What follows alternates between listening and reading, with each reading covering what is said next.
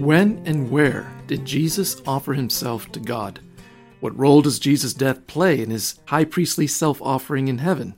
Answering these questions are crucial for understanding the book of Hebrews rightly. Tune in as Bobby Jamieson answers those questions. We'll talk with him about his recent book, Jesus' Death and Heavenly Offering in Hebrews. You're listening to New Books in Biblical Studies, a channel of the New Books Network, and I'm Michael Morales, your host. Bobby Jamieson is an associate pastor of Capitol Hill Baptist Church in Washington, D.C. He earned an MDiv in THM from the Southern Baptist Theological Seminary and a PhD in New Testament from the University of Cambridge, where he also taught Greek. In addition to his published doctoral work, he's the author of a variety of books, including Understanding Baptism and Understanding the Lord's Supper. Bobby, welcome to New Books in Biblical Studies. Thanks for having me. So, Bobby, what first sparked your interest in the book of Hebrews?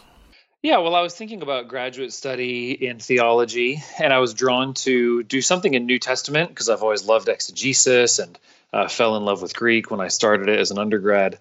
And when I was kind of casting around to think about what to focus on, I've always been fascinated by the book of Hebrews. It's so dense, it's so theologically rich, and especially it incorporates so much of the Old Testament. And so obviously to write any kind of a PhD thesis, you have to specialize very narrowly. But because Hebrews is so saturated in the Old Testament, I was looking for a way, in a sense, to specialize without having to fully specialize. Specialize in something that would lead in a few different directions. Your book, a revision of your doctoral dissertation at Cambridge, is called Jesus' Death and Heavenly Offering in Hebrews. With this work, you enter the ongoing debate in Hebrew scholarship about where and when Jesus offers himself and what role his death plays in that offering. Would you orient us to that discussion, the issues involved here? Yeah, sure. And I think I'll do this in two parts. I'll just briefly talk about the topics in Hebrews itself, and then a quick introduction to the scholarly conversation. In Hebrews itself, there are basically three factors to consider. One is that throughout Hebrews, especially in chapters 5 to 10, there's a detailed elaboration of Christ's saving work as the high priest who offers himself as a sacrifice. That's kind of the central theme of the book. It's the most unique theological contribution. And that's modeled in detail on Levitical sacrifices, especially the Day of Atonement. So there's just that kind of general observation. This is a central theme in Hebrews, his priestly self-offering. But a second topic in Hebrews is that Hebrews especially has a lot to say about Jesus' ascension, his entrance to heaven, and his enthronement. Psalm 110, verse 1, the Lord said to my Lord, sit at my right hand until I make your enemies a footstool for your feet. That's really a key verse in Hebrews, as it is in much of the New Testament. And so Hebrews is especially focused on Christ's enthronement and, as it were, what happens just before that. So however you interpret the details, there's a clear emphasis in Hebrews both on Jesus' entrance to heaven and his ongoing presence there. And then a third factor here is just the question then, whatever Jesus is doing in heaven and however Hebrews specifically interprets that, how does his work in heaven relate to what he accomplishes on earth and specifically his death on the cross? So I think, the overall concept of Jesus offering himself as both priest and sacrifice, Hebrews focus on Christ's entrance to heaven and ongoing presence there. And then how does that relate to Jesus' death? Those are all kind of three factors of Hebrews that any interpreter of the letter has to wrestle with. But in terms of recent scholarly conversation and how this fits into, a PhD thesis, a major impetus here is David Moffat's very powerful and provocative thesis that was published in 2011. And what Moffat does is he argues for the crucial importance in Hebrews of Jesus' bodily resurrection. That's something that there's some scholarly debate about. And in order to do that, he does it in part by arguing that Hebrews locates Jesus' self-offering in heaven after his resurrection. So this is a bodily, incarnate act. It's after the resurrection. He's there in person in heaven. And Moffat's thesis stirred up a ton of discussion immediately. And my initial take on the work was that I largely agreed with his case for Jesus' heavenly offering, but I thought there were some weaknesses in his treatment of Jesus' death. And then this key issue of the relationship between the two. How does what he accomplishes on earth fit with what he does in heaven? Is there some kind of rationale within Hebrews for how those things belong together? Those seem to call out for more attention. And then the more I got into the issue, especially when I was kind of preparing for doctoral work and at the beginning of the thesis, the more I discovered that these are long-running tensions and debates in scholarship on Hebrews. When and where does Jesus offer himself? How does that relate to preceding events, death, resurrection? In some ways, these have roots in patristic debates, early modern debates, and then even in the last 100 or so years, there's a lot of different takes on it. So Moffat sent me into this, but then the more I got into the scholarship, I realized, there's lots of long-running kind of fault lines in scholarship on these issues. The book introduction summarizes your argument beautifully. It says, what Jesus offers God in heaven is the life he gave in death. The first part of your book then answers the questions, when and where did Jesus offer himself? Tell us about your answers to these questions. Sure. Yeah, those questions structure the first part of the book, which is really the first half. And just a kind of clarification before jumping into some of the arguments. I think especially in, say, Western Christianity, we tend to equate the idea of sacrifice with slaughter, with the sacrificial killing. And that's in part because of thinking about Jesus' death as a sacrifice. And there's certainly some legitimacy to that. But kind of right off the bat, I at least want to insert a distinction here.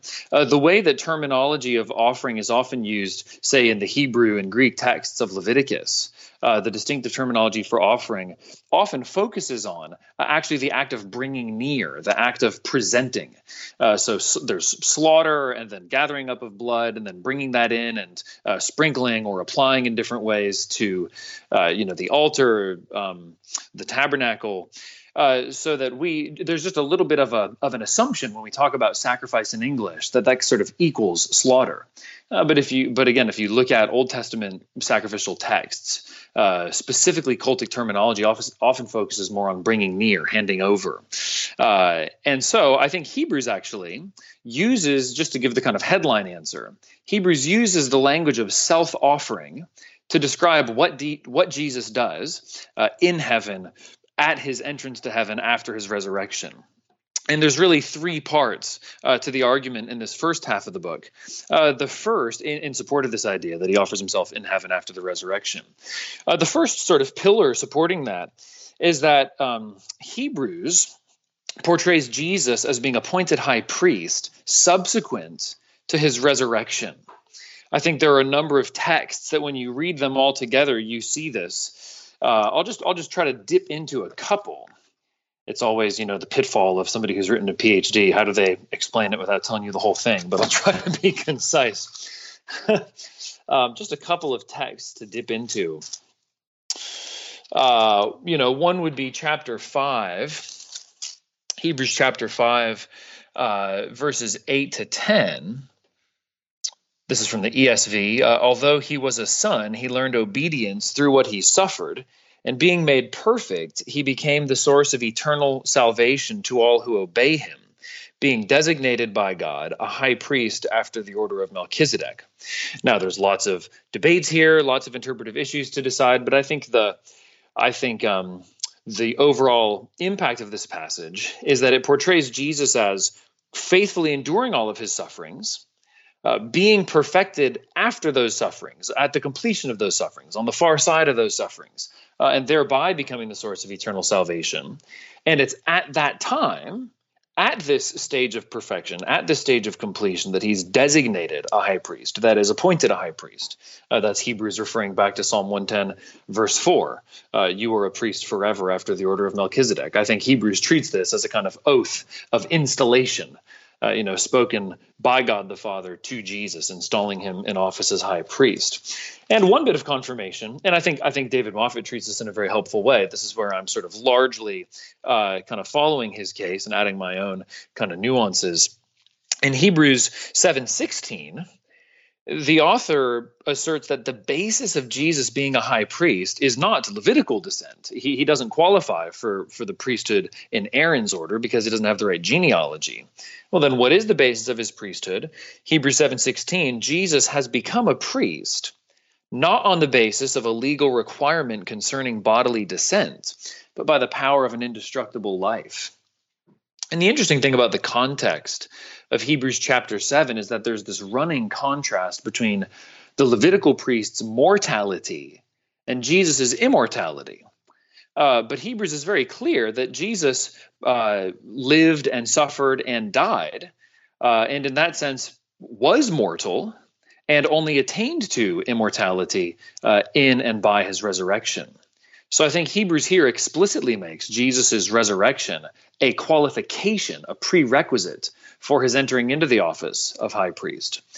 And in a couple of places, chapter 5, verse 1, chapter 8, verse 3, Hebrews says that every priest is appointed to offer gifts and sacrifices. This is in keeping with, texts in Leviticus and elsewhere in the Old Testament where offering sacrifice is a priestly prerogative. Not just anybody can offer a sacrifice. You have to be installed in office first. And so Hebrews actually narrates this sequence of Jesus becoming qualified for this office, obtaining all the prerequisites of this office, being installed in office, and really as a matter of logical necessity. I think a logic not imposed from the outside, but Hebrews working with sort of old covenant cultic categories as a model. As a matter of necessity, he only offers a sacrifice once he's installed in office as high priest. So that's a little bit of a sketch of when Jesus is appointed high priest, and therefore of necessity, he only offers his sacrifice after that. There's another kind of pillar supporting this conclusion. A second point, which is Hebrews uses the Day of Atonement as a model to underscore that Jesus presents his offering in the Holy of Holies. So the Day of Atonement, which we have in Leviticus 16, and it's alluded to, I think, in Exodus 30, verse 10. This is a unique day. It's the only time when anyone is allowed into the Holy of Holies, and that's only the high priest, just on this one occasion. That's Hebrews itself says that in chapter 9, verse 7.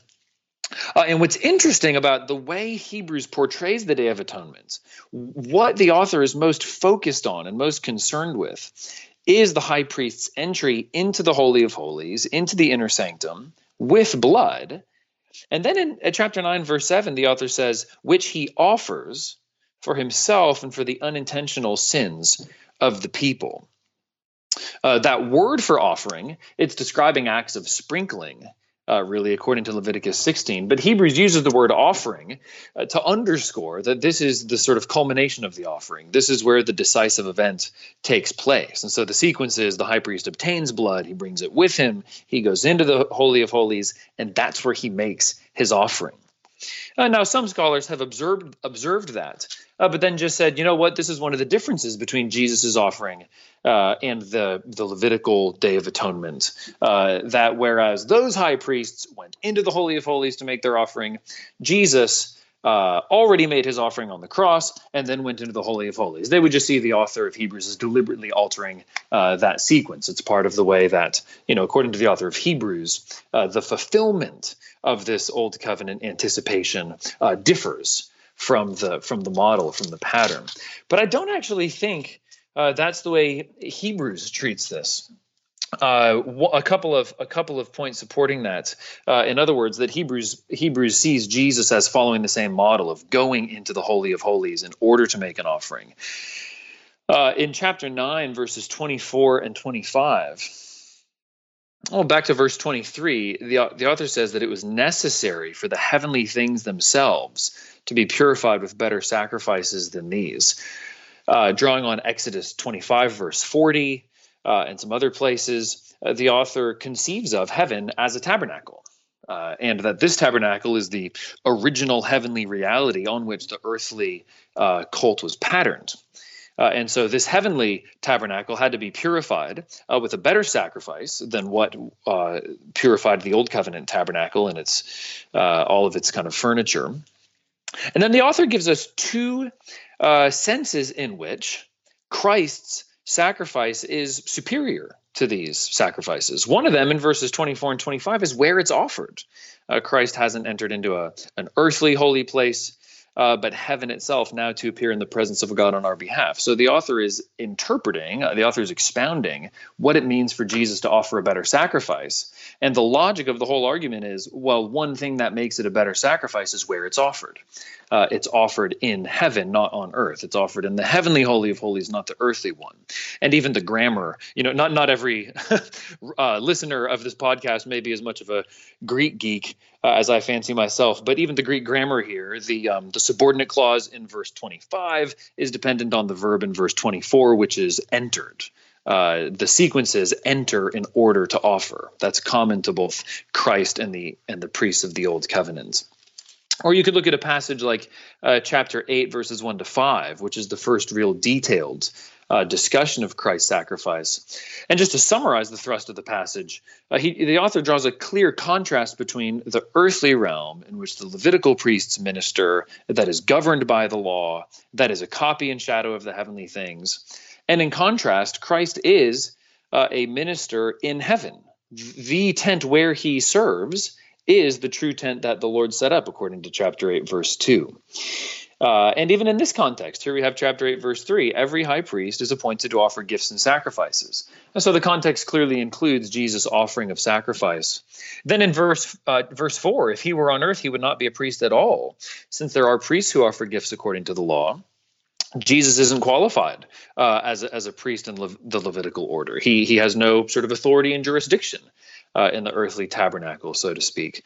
So there seems to be a clean break between those who serve on earth and this one who serves in heaven. And there's some other, supporting passages as well, but I think those would be a couple of the clearest. So Jesus is appointed high priest subsequent to his resurrection.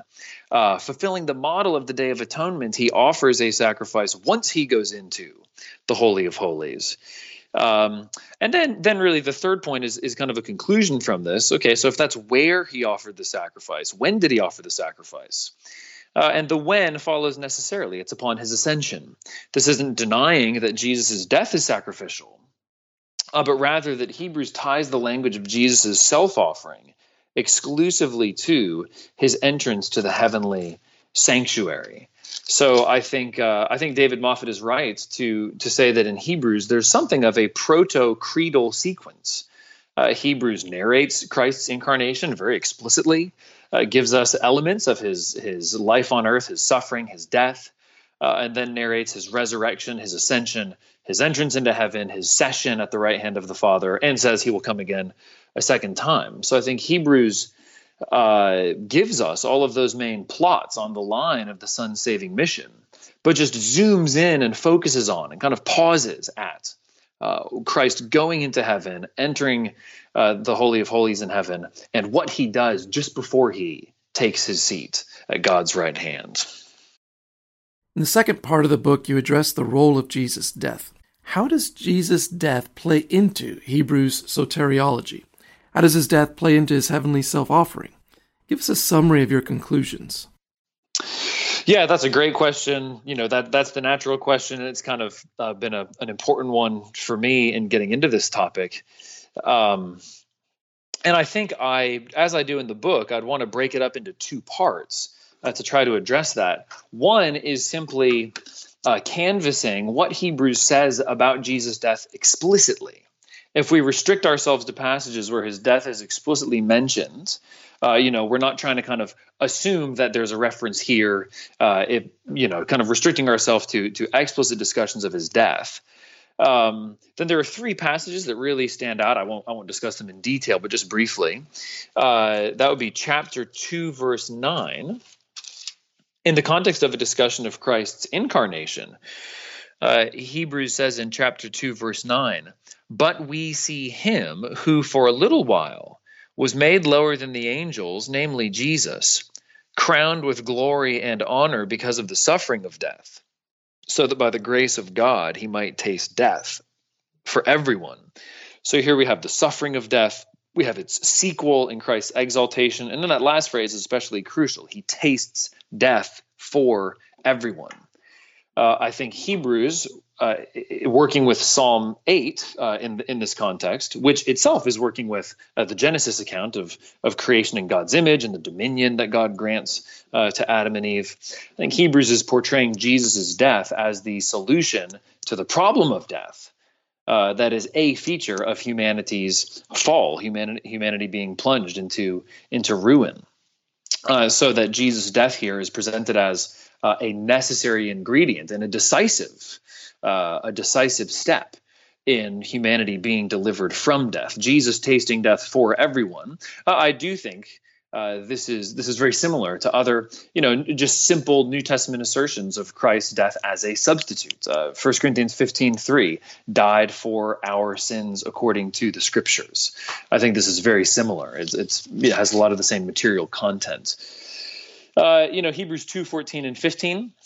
I won't read the whole passage or go into detail, but in Hebrews 2:14 and 15, it's Jesus' death that actually destroys the one who has the power of death. Hebrews says that is the devil, and it delivers those who through fear of death were subject to lifelong slavery. So here Jesus' death is an effectual wresting of persons from Satan's dominion, Satan's influence. It transforms the reality of death so that it's no longer something fearful. It's actually a victory. And it's not simply as a kind of precursor. It doesn't say something like by trampling over death in his resurrection he defeated death. It says through death he destroyed the devil. So again, Jesus' death is decisive. It's soteriologically effective. It is itself a decisive act of salvation. And then in some ways, even in a passage that takes us even closer to some of the themes we were just looking at, in chapter 9, verses 15 to 17, Jesus' death is seen as that which enables him to mediate the new covenant. It secures the promised eternal inheritance for those who are called. And it does this by, the author says, this is a death that has occurred that redeems them from the transgressions committed under the first covenant. There's much debate about verses 16 and 17. Is Hebrews talking about a will or a testament? There's one Greek word that could be translated either way. My view is kind of a minority position on that. I think Hebrews is talking about a covenant consistently in those verses. But even if you just stick to verse 15, Jesus' death is that which sets the new covenant in effect. It guarantees, it secures this eternal inheritance, which I think in Hebrews, as in the rest of the New Testament, is ultimately the new creation. And how does it do that? It does that by dealing with this overhanging judicial liability from the first covenant, redemption from transgressions. I think is dealing with the judicial penalty, the judicial liability that accrued because of the way sin was reckoned under the old covenant. And Hebrews itself has some very strong statements about how the law counted sin. So in chapter 2, verse 2, this is speaking about the terms of the Mosaic covenant given to Israel. Every transgression or disobedience received a just retribution. Or then in chapter 10, in a very similar context, contrasting the law of Moses with the sacrifice of Christ. In chapter 10, verse 28, the author says, anyone who has set aside the law of Moses dies without mercy on the evidence of 2 or 3 witnesses. So I think Hebrews is very concerned with this retributive principle in the law. There is a judicial liability that accrues to sin. There is a punishment that must be carried out. And I think Jesus' death in chapter 9, verse 15, and really through verse 17, is both, as it were, facing backwards to solve this problem of a kind of covenantal jeopardy of the people being under a sentence of condemnation from sins counted against the covenant. And then it also looks forward. It's this hinge between the old covenant and new. It brings about the realization of the new covenant by dealing with the outstanding issues of the old. So what's interesting about those 3 passages in chapter 2 and also in chapter 9 is that they all just simply focus on Jesus' death, and they present it as decisive. They present it as accomplishing salvation. And I think that's crucial both for just understanding Hebrews' overall arguments, and then for asking, kind of finally getting around to your question proper, well, how does that relate to what Jesus does in heaven. And my basic answer is that Jesus' death is considered in Hebrews to be the material or the substance of his offering. It's considered to be that which he offers. In other words, him coming into the presence of God, here is what he's achieved in his death, and he as it were, completes the exchange, makes this presentation to God that in some ways closes the circuit, makes his death effective, sets it in force as that which delivers from death. I think there's a couple of supporting points for that in Hebrews. One is simply to note that blood is presented as material offered, both in the Old Covenant sacrifices and the New. Blood is what the high priest brought in. Blood is what was sprinkled in the Holy of Holies. And blood, for instance, in chapter 9, verse 14, it is the blood of Christ that purifies the conscience. Or in verse 12, he entered by means of his own blood. Hebrews nowhere says in so many words, he offered his blood. But I think the parallels are clear enough. In a variety of passages throughout Hebrews, that blood is presented as the material offered. Now, I don't think that necessarily means this is a physical act of sprinkling blood. Hebrews says Jesus offered himself. It says Jesus offered his body. It says Jesus offered his blood. And I think all those are mutually interpreting. I think they refer simply to the simple act of Jesus entering into God's presence as a self-presentation, bringing himself before God. But especially the language of blood gives us a kind of theological depth to that act. It gives a kind of lens of the significance of what's going on in Jesus offering himself. And then especially crucial passage here for understanding the role of blood in Hebrews is chapter 9, verse 22. Chapter 9, verse 22, the author's drawing up a kind of summary conclusion from his discussion of the inauguration of the Mosaic covenant and its cult. Chapter 9, verse 22, he says, under the law, almost everything is purified with blood. And without the shedding of blood, there is no forgiveness of sins. And that phrase in English, shedding of blood, it's translating a Greek word that's pretty rare, that either the author of Hebrews coined the term, or it was a pretty rare word. You know, it might have been current in Greek-speaking Judaism at the time, and it just shows up in a few sources afterward. There's certainly debate about what this word means in Hebrews. Some people would say it's kind of sprinkling, the application of blood, that it's, what you do with the blood after the animal has been slaughtered. But actually, I do think that translation, shedding of blood, is accurate. The kind of parts of the word that go together to make it up refer to pouring out of blood or shedding blood. And those specific terms used in a sacrificial context don't actually refer to those later stages, those later acts of sprinkling, tossing, that kind of thing. Instead, it's a frequent idiom for the taking of life, the violent taking of life. In this case, cultically sanctioned taking of life. So the author here draws a kind of generalization about the law. Without the shedding of blood, there's no forgiveness of sins. I think this is based on Leviticus 17:11, where the Lord gives the Israelites a rationale for why blood is used in sacrifice and why they can't consume meat with blood in it.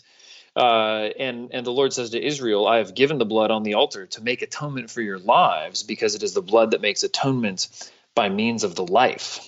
And I think what's going on both in Leviticus 17:11 and in Hebrews 9:22 is that there's a life given for a life owed. Blood serves as a kind of currency, a medium of exchange, because it's so intimately associated with life. If you lose too much blood, you lose your life. Blood is integrally, it's necessary for life. So an animal's blood becomes a kind of currency of a life. Now, in the Old Covenant cult, that's a mitigated payment. It's a lesser payment that someone can offer on their own behalf.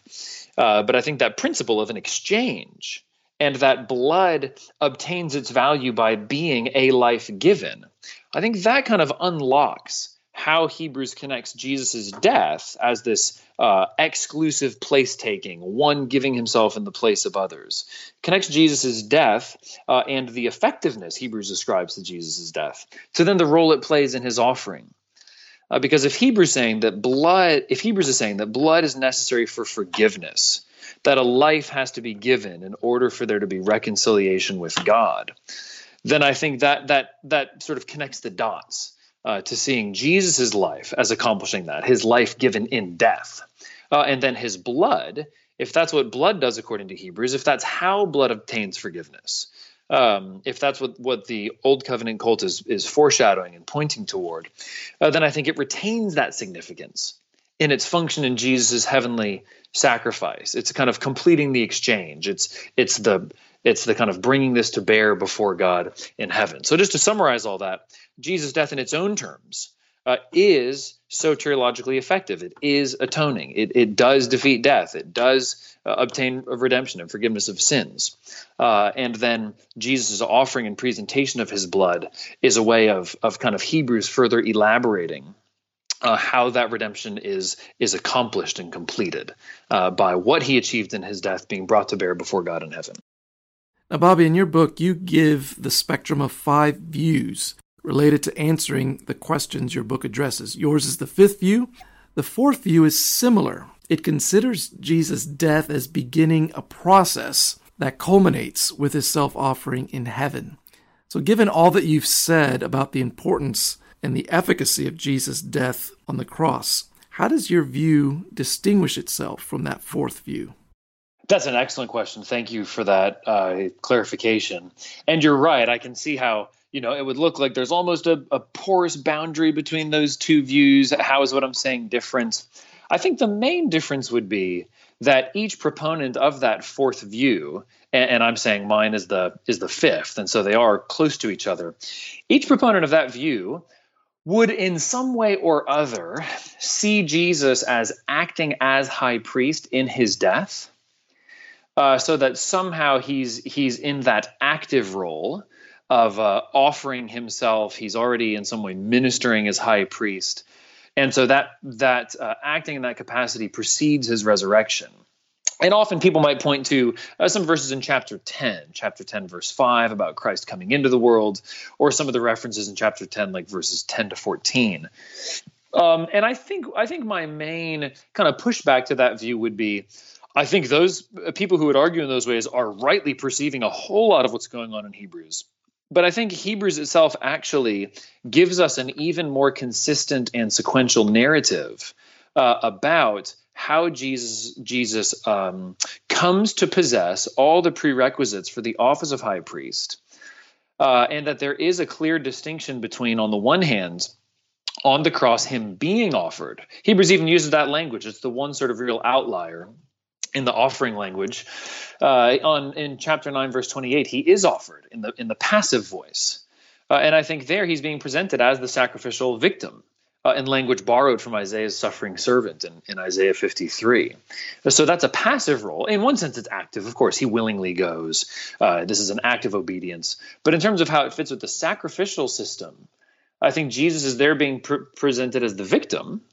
And it's only upon this kind of full coming into the qualifications for his distinctive high priesthood that he then takes this active role as priest of taking that which has been given, taking the life that's been given and offering it. So it really is a minor refinement, but it would be coordinating what Hebrews says about Jesus becoming priest, kind of what I would see as being more consistent, and then having a picture of what's going on the cross is he is part of this sacrificial process. He is being given up as victim. He is giving his life, but that's not yet a high priestly act.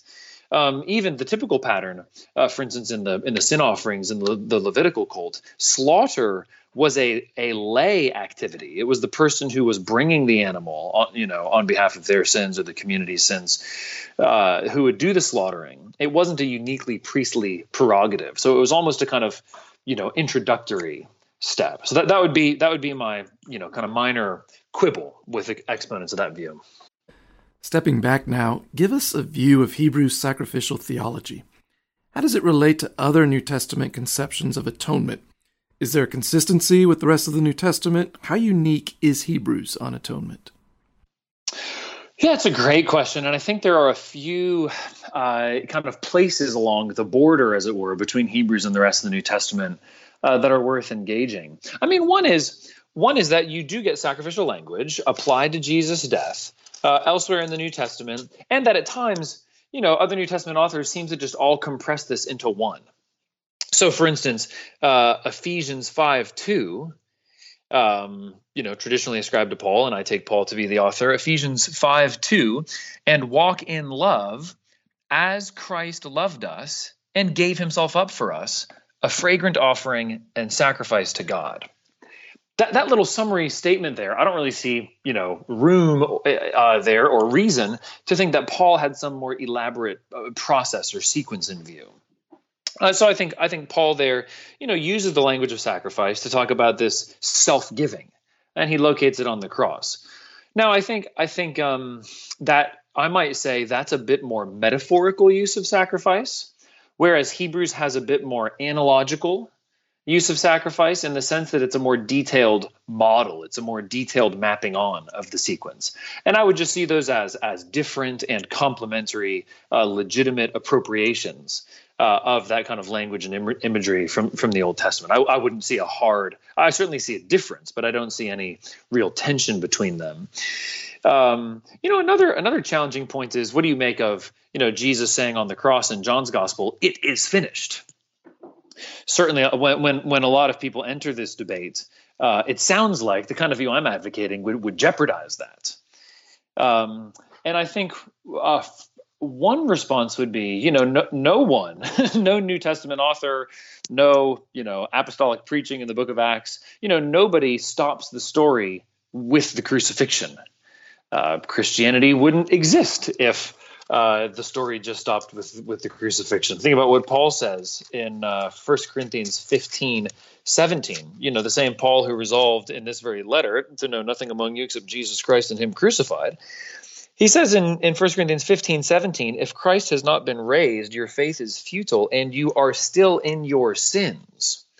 So he's saying not only is following Jesus a waste of time if he didn't get up from the dead, but there's no effectual sacrifice. His death is not a saving remedy for sin if he stayed dead. So even Paul, and I think he does this in Romans 4:25 as well, even Paul has ways of ascribing saving significance, sin dealing with significance to Jesus' resurrection. And so I think we have to kind of, as a matter of accurately describing these texts and then kind of putting them in dialogue with each other and thinking about them together, that we have to have ways of talking about, okay, what is it that's finished on the cross? What aspect, what element of the human plight is being completely renovated there, that's being completely addressed there, while at the same time recognizing that isn't the end of the story. There is a coherence and a continuity to his being buried, raised, appearing to his disciples, ascending into heaven. So then, as far as how would Hebrews relate to maybe other specific texts or points of contact elsewhere in the New Testament? One that was really impressed upon me, I think it kind of developed throughout my thesis research and became clearer and clearer over time, is just how close Hebrews is to the Last Supper narratives in the Gospels and Paul's teaching on the Lord's Supper in 1 Corinthians 11. I think you have themes of covenant inauguration. You have vicarious life-giving for the forgiveness of sins. And I think even when Jesus says, this is my blood that is poured out for the forgiveness of many, I think there's a good case to be made that is cultic and sacrificial language, that Jesus is self-consciously applying sacrificial language to what he's going to do. And then that would line up very closely with what I'm seeing in Hebrews 9:22 of Jesus' life being given. It's a life-for-life exchange. There's lots of debates about, does the Lord's Supper show up in Hebrews at all? I think there's at the very least these very close theological points of contact, and most likely, on my view, Hebrews is at least one of the kind of theological sources Hebrews is taking for granted is that Last Supper and Lord's Supper tradition. I think another point of contact is this substitutionary life-giving, which you especially see in chapter 2, verse 9, chapter 9, verse 15. That's very similar to a whole lot of passages in Paul. Romans 5, verses 6 and 8, 1 Corinthians 15:3. I think that's just a core Christian theological conviction that the author is taking for granted and elaborating in some unique ways. Similarly, I think chapter 9, verses 15 to 17 is very similar to Galatians 3, 13 and 14, where Paul talks about Christ becoming a curse for us, so that the blessing of Abraham might come to the Gentiles, so that we might receive the promised Spirit through faith. I think in both of those passages, Jesus' death has the quality of kind of facing both ways in covenantal terms, addressing this overhanging issue from the old covenant, securing the blessings of the new covenant, being this kind of hinge of redemptive history. So those would all be, points of contact, really close overlap. The Venn diagrams are almost merged.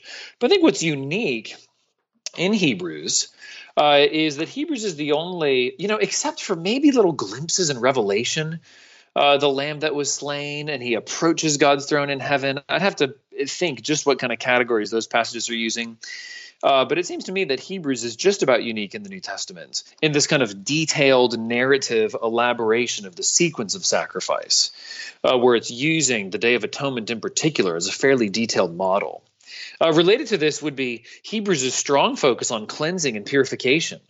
Those kind of terms show up elsewhere in the New Testament, but Hebrews is sort of uniquely focused on them. Even the focus on sacred space. Hebrews 9:23 has this, striking and strange assertion about the heavenly things themselves needing to be purified. I think that's because Hebrews is kind of taking to its logical conclusion this idea that our sins, they stick, they defile, they make dirty what is around us. And even if we're going to dwell in God's own presence, which is a theme running from the beginning of the Bible to the end, that has to be dealt with absolutely. So that brings up another key cultic theme of, dwelling face to face in God's presence. Hebrews' sort of ultimate horizon. If Paul's language of justification is framed against the horizon of judgment, I think Hebrews' whole cultic theology is framed against the horizon of access to God, God's presence. How do you get into intimate face-to-face fellowship with God? How can that be a reality? And so I think Hebrews has a special focus on the ultimate realization of dwelling in God's presence, just like so much of Exodus and Leviticus focus on that. That's the goal of the tabernacle cult. And Hebrews kind of lives within that and thinks within that.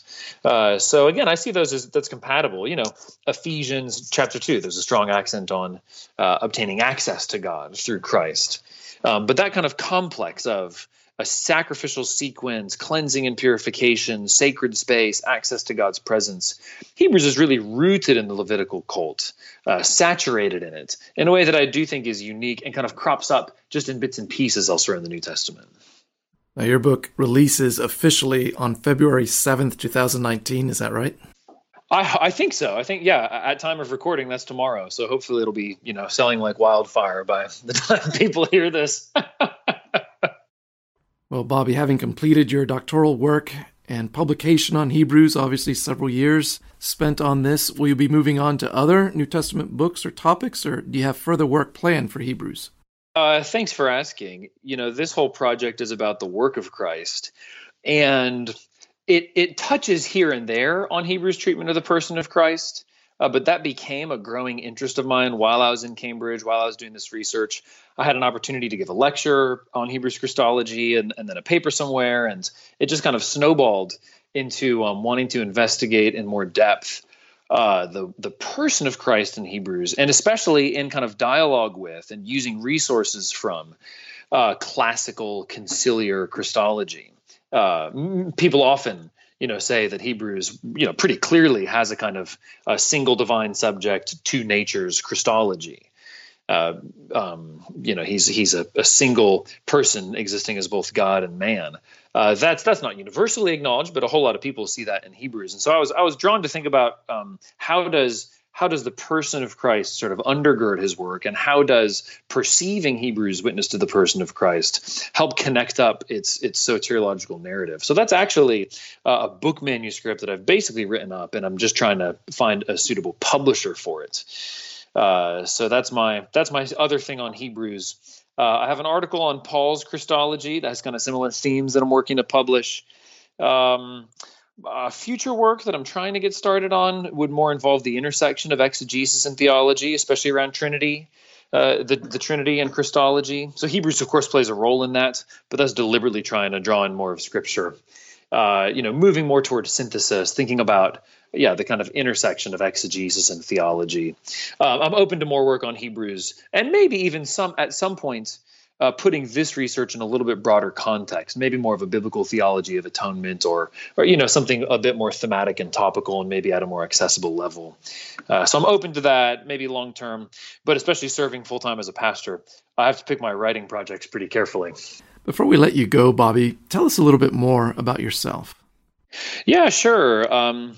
Grew up in the San Francisco Bay Area in California. Originally, I wanted to be a professional musician. I studied jazz saxophone and was totally immersed in that for probably 10 years of my life, and actually went to the University of Southern California to study music.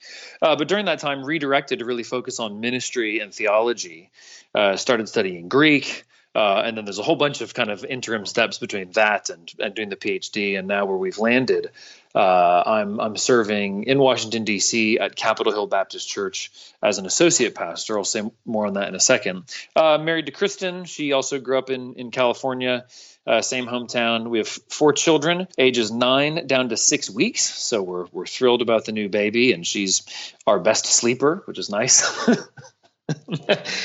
And I've been serving. I finished up the PhD and moved back to the States and started serving here at Capitol Hill as an associate pastor. That's a lot of preaching and teaching. It's helping to lead our other pastoral staff, helping oversee a pastoral training program. We have a full-time internship that's kind of on the academic calendar, 6 or 7 interns in the fall and in the spring. That's full-time. And trying to facilitate, we're a city center church. Our building is full. We're trying to facilitate kind of planting and trying to revitalize other churches in the area. And that's something I try to give special attention to as well. It's been great having you on New Books in Biblical Studies. All the best. Thanks so much. All right, friends, you've been listening to New Books in Biblical Studies, a channel of the New Books Network. It's been a privilege to hear from Bobby Jamieson about his book, Jesus, Death, and Heavenly Offering in Hebrews. Until next time, goodbye.